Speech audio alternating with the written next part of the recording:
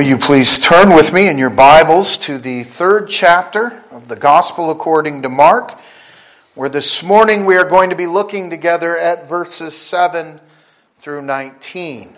Mark chapter 3, beginning with verse 7, and I will read through verse 19. You can find that passage on page 982 in your pew Bibles. Over the last several weeks, we have been focusing on a section of Mark's gospel account that has found Jesus Christ involved in what we would call a growing conflict between himself and the religious leaders of his day, the scribes and the Pharisees. And I've pointed out to you now several times the importance that Mark places upon our properly understanding this conflict. I want you to understand he is still very much about his mission of showing us Jesus Christ and his life-giving, glorious gospel. He has not left off from that here. He's showing us from these 5 conflicts exactly what Jesus would not tolerate. He will not stand for hypocrisy when it comes to faith. In all these individual cases, that is exactly what is going on. And Mark highlights it for us through these contrasts that really are at the very heart of every one of these conflicts. I've mentioned them before. In the case of the paralytic who was lowered down through a hole that they had ripped in the roof into the presence of Jesus, the Pharisees were offended that Jesus had the audacity to pronounce forgiveness over the man's sin. You remember the reply of the Pharisees: who can forgive sin but God himself? The contrast is there. Jesus is doing exactly what only God could be expected to do. And these men reject the very thing that they themselves thought they were looking for. It continued with the second example as Jesus calls not a list of who's who among current Jewish theologians to be his disciples, but clearly he calls broken and fallen men. Men like Levi, the tax collector. And once again, the religious leaders are offended. This man, how dare he? He eats and drinks and celebrates with men that we know are sinners. Known sinners. And again, Jesus, coming to complete his mission, is doing exactly what they should have been expecting him to do. And again, they missed it. Instead of following the vain traditions of their own foolish idolatry. And so we see faith contrasted with man-made religion which claimed to be the real thing. It was there before us again as the scribes and the Pharisees vocalized their displeasure that the disciples of Jesus were not fasting and making it known to everyone around them. Everyone else was fasting. The disciples of John were fasting. These men in their hypocrisy had taken what God had meant as a tool for humbling ourselves before God, acknowledging our own desperate need for him, and they had turned it into yet another tool to feed pride within themselves and let others know how great their spirituality was. It's a contrast. Hypocrisy and true religious intent separated from the pursuit of the glory of man, and then calling that true religion. The last time we looked together at this just a couple of weeks ago, we saw the fourth and the fifth and final conflict. First, there was an accusation made against the disciples of Jesus for very blatantly breaking the Sabbath.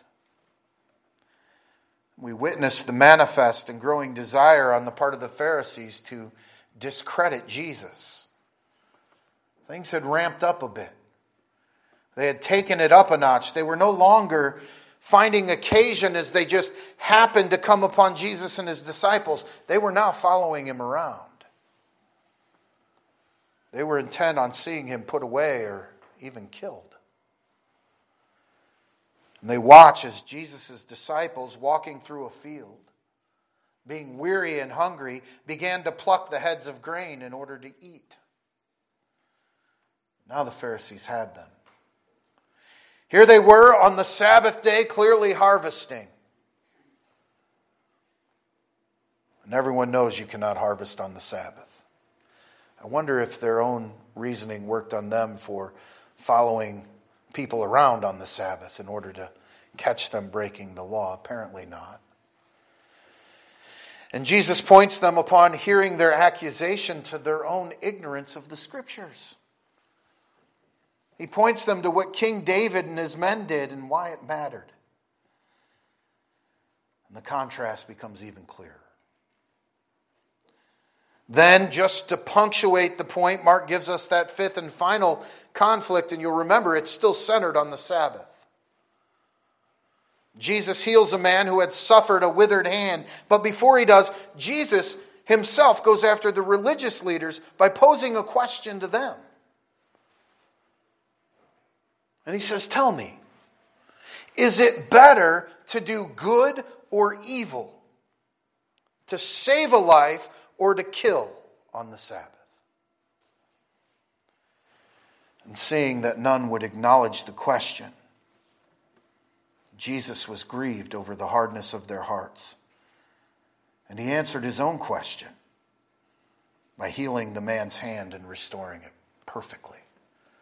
Remember, Jesus said that the Sabbath was created for man, not man for the Sabbath. The Pharisees' outrage then reached new heights, and they began plotting the murder of Jesus, becoming the very opposite of Jesus' own answer to the question. And beloved, I hope that you've had made clear to you exactly why the hypocrisy that Jesus went after with so much vehemence during his earthly ministry was so heinous. It was, in essence, living entirely for self and calling that living for Almighty God. You understand, it was play-acting biblical faith, the only hope and comfort in life and in death. It was, in essence, death dressed up like life. It was the antithesis of the long-awaited promise of God come to fruition in the glorious gospel of Jesus Christ.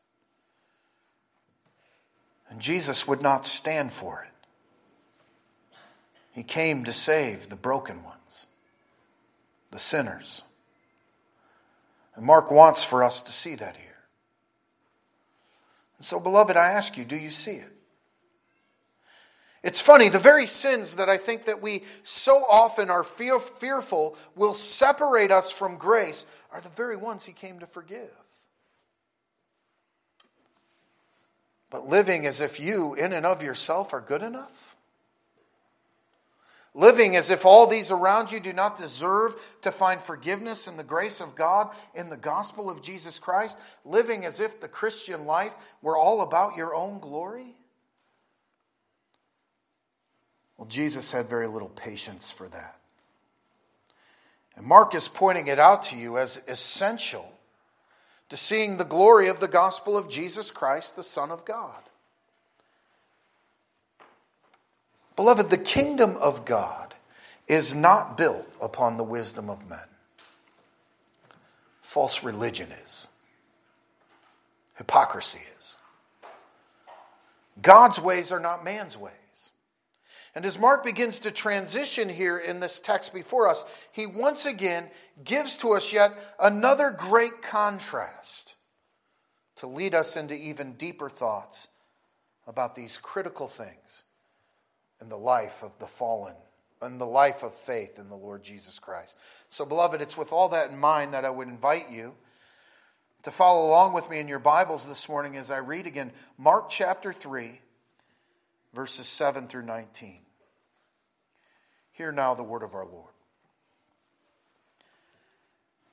But Jesus withdrew with his disciples to the sea, and a great multitude from Galilee followed him, and from Judea, and Jerusalem, and Idumea, and beyond the Jordan, and those from Tyre and Sidon. A great multitude, when they heard how many things he was doing, came to him. So he told his disciples that a small boat should be kept ready for him because of the multitude, lest they should crush him. For he healed many, so that as many as had afflictions pressed about him to touch him. And the unclean spirits, whenever they saw him, they fell down before him, crying and cried out, saying, "You are the Son of God." But he sternly warned them that they should not make him known. And he went up on the mountain, and he called to him those he himself wanted. And they came to him. Then he appointed 12, that they might be with him, and that he might send them out to preach, and have power to heal sicknesses, and to cast out demons. Simon, to whom he gave the name Peter, James the son of Zebedee, and John the brother of James, to whom he gave the name Boanerges, that is, sons of thunder. Andrew, Philip, Bartholomew, Matthew, Thomas, James the son of Alphaeus, Thaddeus, Simon the Canaanite, and Judas Iscariot, who also betrayed him. And they went into a house. This is the word of our Lord. May he always bless the reading of it. Let's pray. Heavenly Father, we are again grateful for the light of your word this morning. We pray that you would quiet our spirits. We pray, Father, that you would clear out our minds and our hearts from the many things that distract us this morning, and that we would give our full and undivided attention to the glorious truth of your word. And that hearing your word this morning through the power of your Spirit, that we would be transformed by it for your glory. And we ask it in Jesus' name. Amen. Well, I think that all too often this is one of those passages that would be just very easy to skim over and to miss the significance of what Mark is communicating to us here. I want to tell you, even as I looked at all the commentaries that I regularly reference when preparing to write a sermon, I noticed that even there, in some of those scholastic and expositional works, there was some of that, just glossing over these early verses. It appears almost as if Mark is making a rather stretched out transition here out of these 5 hypocrisy conflicts with the religious leaders into the heart of the teaching ministry of the Lord Jesus Christ, by sort of just abruptly stating that Jesus called the rest of the disciples, beginning with verse 13 and running through verse 19. So the tendency of many is to skip right past verses 7 through 12 and get to the 12 disciples, the apostles. But I think we would miss something extremely valuable here if we make that mistake. I think Mark wants for you to consider another contrast here in light of the contrast that he has been laboring to show us in those 5 conflicts. And it is the contrast between a kingdom of hypocrisy and the kingdom of Almighty God. And it is, and indeed should be, a very sobering thing for us to consider. And I think that it carries all the way through the calling of the 12. So first, I want us to see the contrast here between the setting from verse 1 and the setting here in verse 7 in our text this morning. In verse 1, you'll remember, where is Jesus as he graciously heals and restores this man with the withered hand? He's in the synagogue.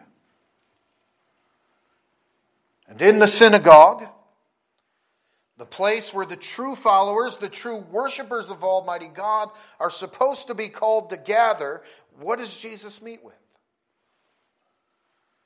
In this case, he meets with the enemies of God, who are masquerading as the true followers of God, and he's met not simply with resistance, but with hatred, with accusation, with scandal. However, outside of that place of worship, what is he met with? Literally, mobs of people running, pushing, scratching, and clawing, if you will,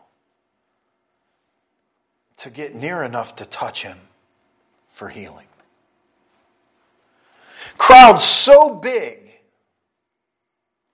and so fiercely pushing in on him that Jesus himself begins to look out for his own safety, and he instructs the disciples to make ready a boat on the shore of the sea so that he would be able to retreat out into the water should the crowd so press in upon him that he would be crushed. And I want us to think about it. People outside of the synagogue were pressing in to get close enough to him to touch him in hopes of being healed and being restored. While the people inside were plotting his murder. They were looking for a way to neutralize this very clear threat to their own rule and to their own way of life. They were willing to fight to the death over protecting their own traditions. Outside, they knew that death was already imminent should they fail to touch him. Beloved, do you see that contrast here and why it matters this morning? Do you understand why it is that I would say that it is a sobering thing to think on, to meditate upon? Mark wants you to see it because he wants you to get to the glory of the Lord Jesus Christ. Do you see it? I fear that all too often this kind of thing creeps into the church from at least a supposed good intention. We must protect our ways. We must protect our traditions. Beloved, listen to me. If those traditions are not flowing graciously from the life-giving gospel of Jesus Christ, then the only thing that you are doing is protecting self by standing up as a deterrent to the gospel. We must protect the gospel. And we do not ever do that by hoarding it. We do not ever do that by going out back here and burying it in the ground so we keep the riffraff out. I want to be clear, Jesus came to redeem the riffraff. He came to redeem not the clean and pretty people who already had it all together. He came for the broken ones. The ones who knew full well that they had been undone by the fall. The ones who have no hope outside of life in Jesus Christ. And if we have life in Jesus Christ, we should never be found to be hoarding that life. Do you understand? We should never be found to be hiding out inside when the brokenness is everywhere on the outside. The outside, where sinners are desperately trying to get to Jesus. No, we are not part of a kingdom in hiding. We must take this treasure of the gospel out there and trust God to call his people through it. And so I want you to understand from the outset this morning, this is what King Jesus and his indomitable kingdom looks like. Mark wants us to see it. Do you see it this morning? We want to be clear here. The Pharisees were not protecting the sanctity and the holiness of God with all of their rules and restrictions. They were not interested in the law of God as a tutor to lead them to the long-awaited, much-anticipated Messiah. They were not looking for life and healing and reconciliation and redemption. They were protecting their power. They were protecting all that had been afforded to them as the puny little sovereigns over their own pathetic kingdom.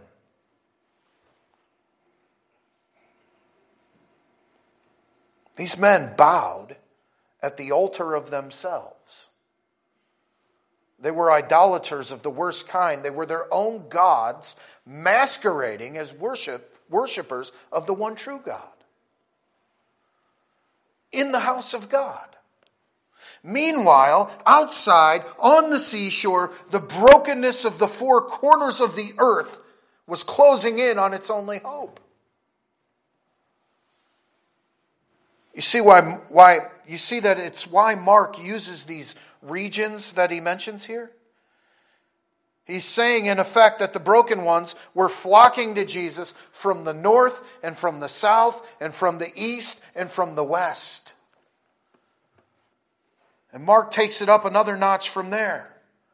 Not only are the broken ones becoming aware of who and what this is and running to him, look at what he says in verse 11. It's shocking. The agents of evil are there. And they bowed in his presence.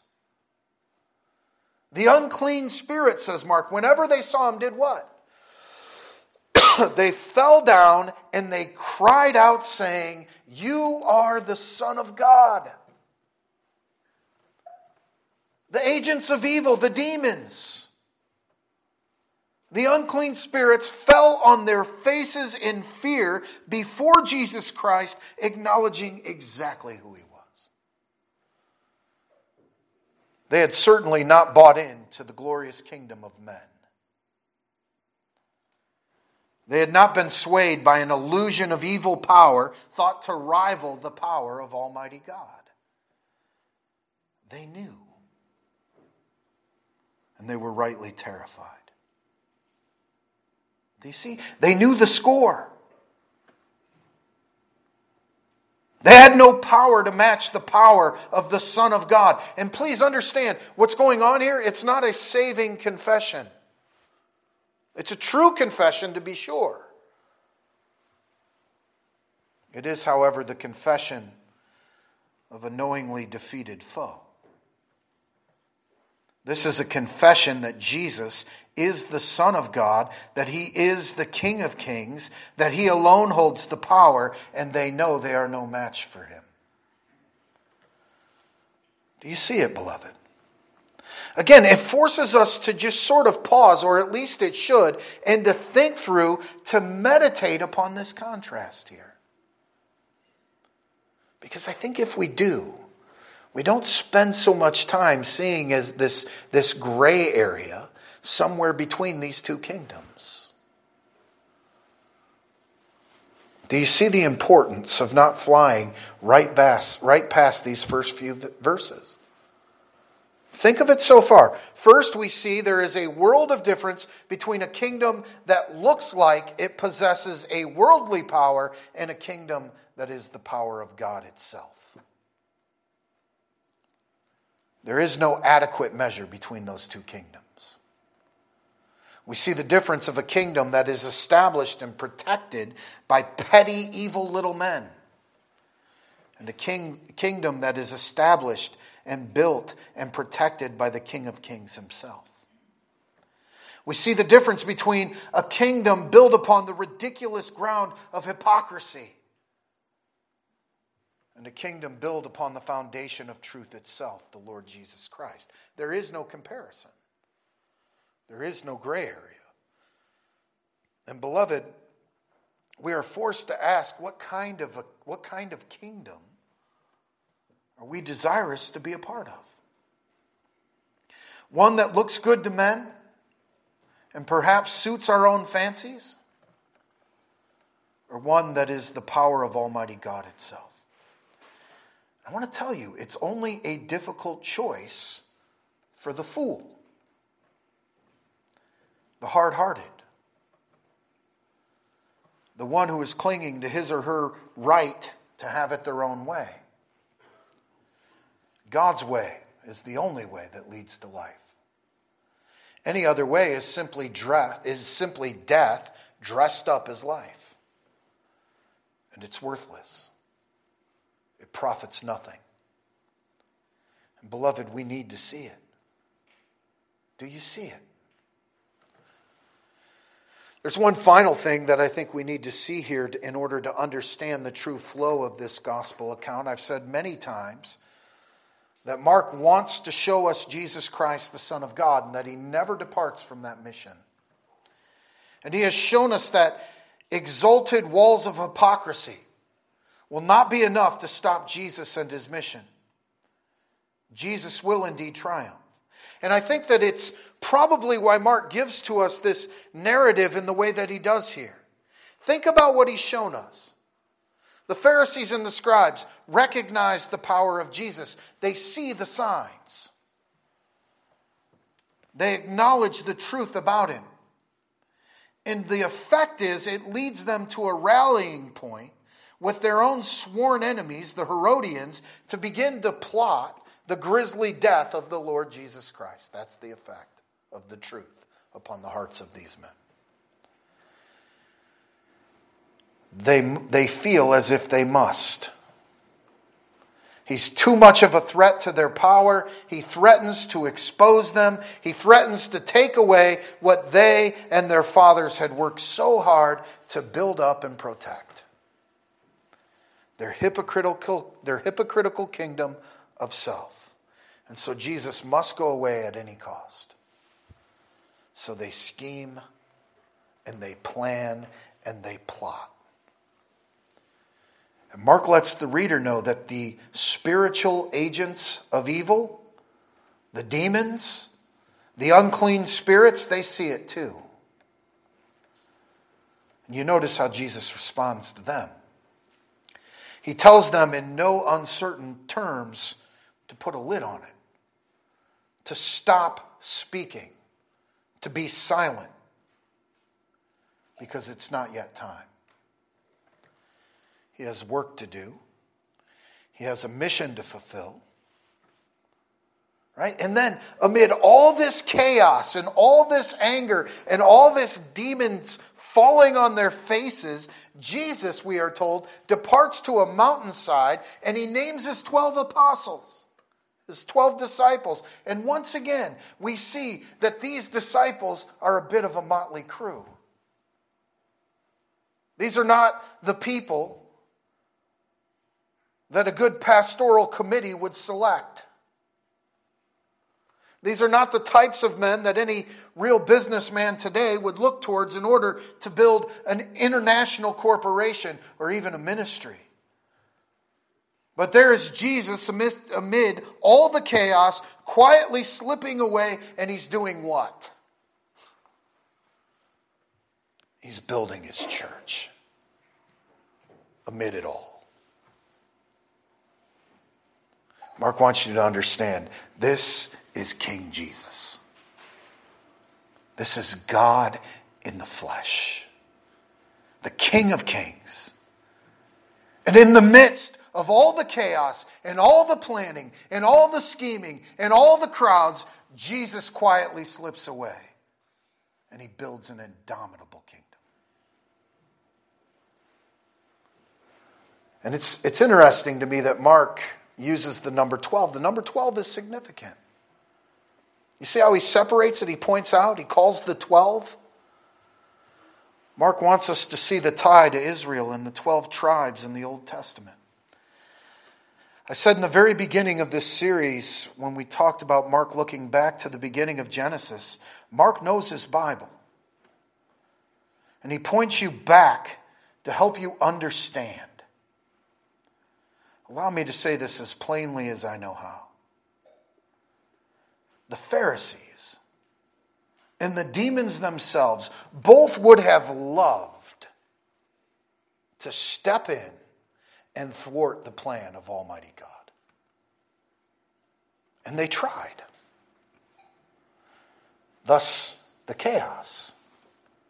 The chaotic scene that we see here, that we've been looking at for weeks. They would have loved to stop Jesus from doing what he came to do. They would have loved it.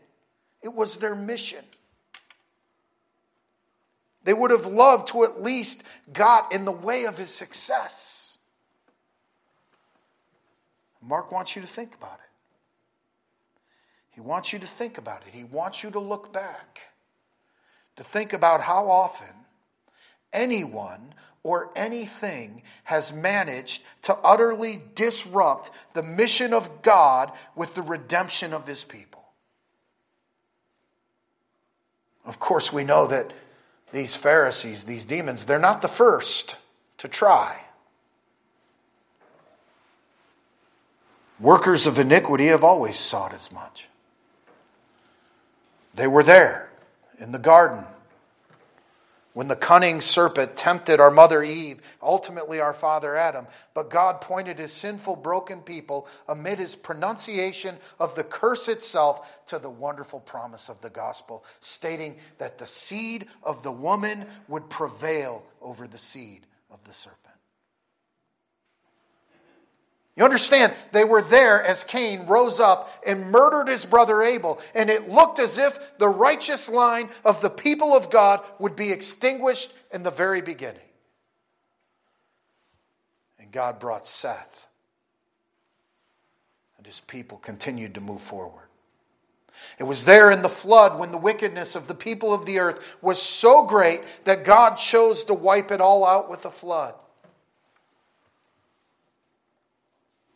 Yet inexplicably, he created an ark, a vessel of salvation for Noah and his family, and his promise continued to move forward in redemptive history. His promise is echoing back throughout all recorded history. Have you ever thought about it? Beloved, listen to me. The entirety of Scripture speaks of it. I was reading the book of Genesis this week in my regular Bible reading, and you see it so clearly in Joseph and his brothers at the end of the book of Genesis. They sell him into slavery in an act of despicable jealousy. And God uses that very thing to prepare provision and the salvation of his people by the hand of Joseph, who though was sold into slavery, we know becomes second only to Pharaoh in Egypt and empowered to save the starving Israelites, the people of God. What the brothers meant for evil, God purposed for good. It was there as the Israelites were delivered from the hand of the Egyptians. It was there in the wilderness when it looked as if God would certainly be justified in ending his grumbling and wicked people. And they continued. It was there in Leviticus as the law prepared the hearts of the people to receive the Lord Jesus Christ and the salvation that he alone would bring. We see it in the tabernacle. We see it in the law. We see it in the ceremonies. We see it in the tent of meeting and its implements. We see it in the temple. We see it in the kings. God preserving his people, preserving a remnant, moving his promise forward. We see it in the prophets. We see it as Herod, terrified of losing his own power, seeks to kill all the baby boys of the Hebrews in order to thwart the birth of the Messiah King.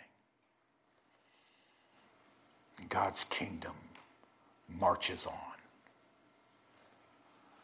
We see it at the cross, the crucifixion, where Jesus, with his dying breath, declares that it is finished.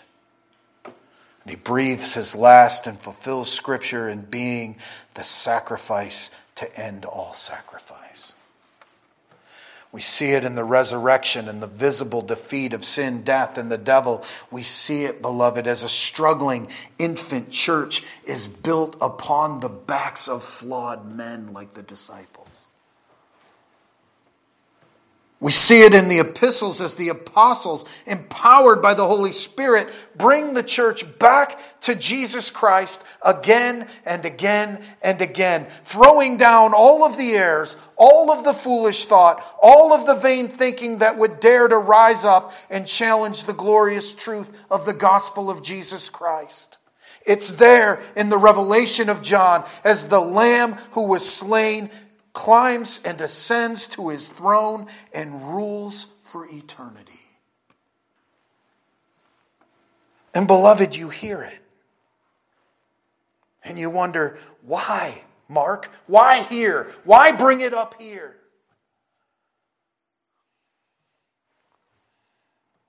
It's because we are not hypocrites. We have not believed our own lies. We have not protected our own right to be sovereign. We are not here this morning to promote anything but Jesus Christ and the glory of his gospel and the majesty of his kingdom. Do you understand? We are here because it is true. And God, in his mercy and grace, has given us the means to embrace it through his gift of faith. And the truth is, beloved, knowing what we know, knowing the truth, what could we possibly have to fear? You understand that the message of Scripture is that God will move heaven and earth for your salvation. Do you believe that? I'm speaking to you. If you are here this morning and you are anxious and fearful and afraid for the future and discouraged, I want you to hear Mark this morning. He says, come. Come and see the truth. Come and see the King and his indomitable kingdom, a kingdom that cannot and that will not ever be shaken. A king and a kingdom that cannot and that will not ever fail. A king that is so sovereign that even the agents of evil are bent to serve his will. This is not just another kingdom. And the Lord Jesus Christ is certainly not just another king. This life that has you down and defeated and scared and unable to breathe this morning, it's his to command and to move and to accomplish everything you could possibly ever need. And he loves you enough to do it. He is God. And he is a God of providence. And he's using even your own troubles, your own fears, to draw you closer to his glorious rest. And so, beloved, the question is, will you come? Will you come and see? Will you come and cast it all upon him and rest and glory in the truth? Forget the world. Forget the lesser kingdoms. Forget your feelings and the obvious pitfalls and the apparent defeats, and look for a moment at the record of this king and his kingdom. Because he's never lost. Nothing has ever stood in his way, and nothing will. Will you run to him this morning and find your only comfort in life and in death? Beloved, I pray that we all will. And I pray that this wonderful knowledge would fuel our worship as we sing a closing hymn this morning. Amen? Let's pray.